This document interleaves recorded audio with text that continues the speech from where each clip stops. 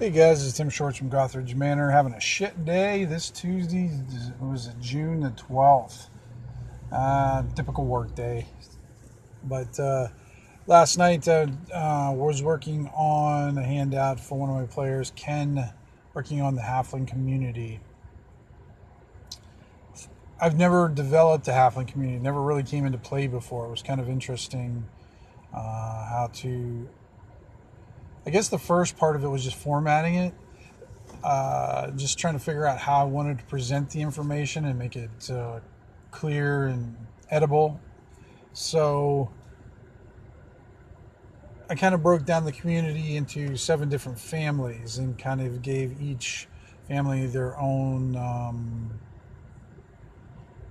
I don't know what you want to call it, their own personality in a way. And then in boxed things, there was like some individuals of note within those.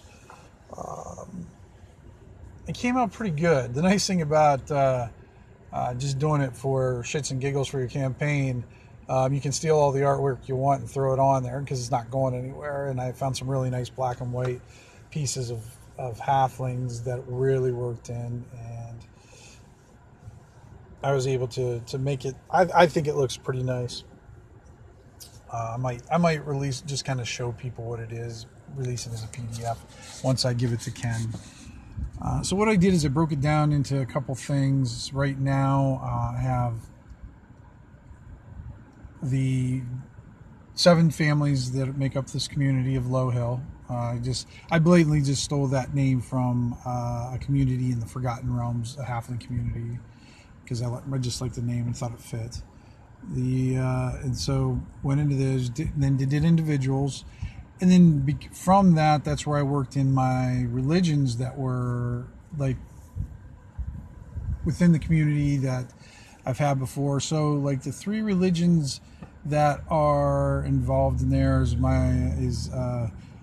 the Great Imbiber is one I kind of created when I was gaming with Christian Walker last summer, and kind of making that one. And then Possimium, which is my nighttime god of nocturnal creatures. But both of those really fit well with the Halfling community, and they share the same temple. You know, they're more of a group worship. And then I added this kind of spooky Halfling goddess of death named, I forgot what the name was for her now, but I found some cool artwork for that. And so you have the families, you have the religions that's involved in there. And then while I was writing it out, there was the things that happen, but there's things that happen behind the scene, or the truth of things. And so I put that on my own little DM paper that kind of goes with it. The players aren't, Ken's not going to know about it, but I'm going to know about it and how it works and how some of the stuff he may perceives is not all the truth. So it adds a bit of role-playing exploration with your community if it comes to that.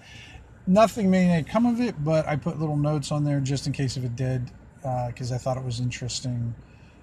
So the players get their part, and then I get I get the teacher's part. I get over the one with all the answers and everything on it. The other thing I've added into it was a family tree, actually, of Ken's family.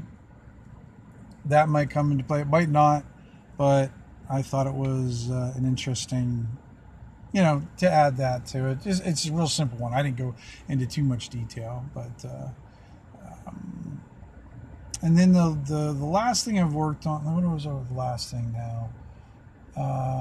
Kind of working on some of the customs that they have, or traits, or just things that they do. And one of the things that I came up with halflings is they're kind of superstitious about numbers. They're like big numerology kind of a race. So numbers are very important for them.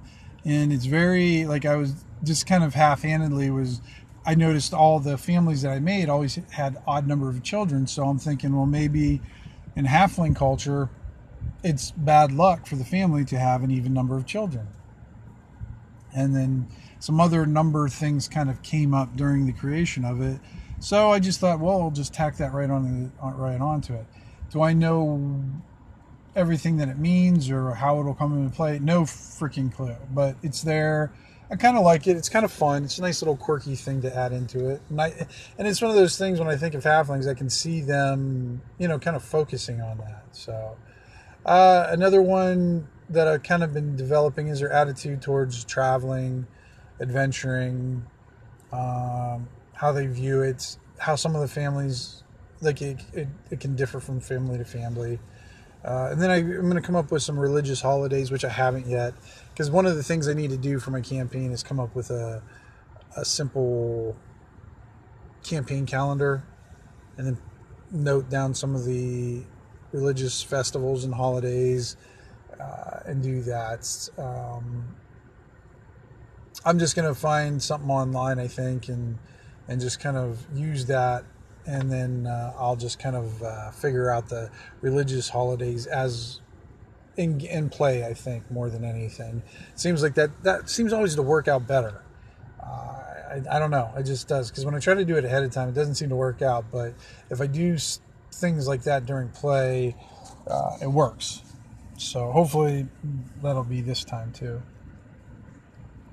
But that's all about it today, guys. I just thought I'd share what I've been doing with the Halfling community of Low Hill and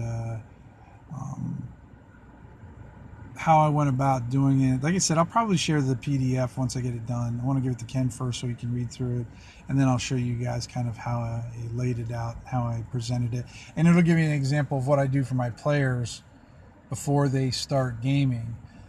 And then one of the other sections I added is basically his current situation, the people he knows, and what's going on at that current moment with him. So when we start the game, he already knows people. He already knows how he's kind of related to them, friend, foe, indifferent, wants to get to know or wants to stay away from. But yeah, so I'm out, guys. I got to get back to work. I'm hoping you guys are having a good day, rolling better than me, and take care of yourselves.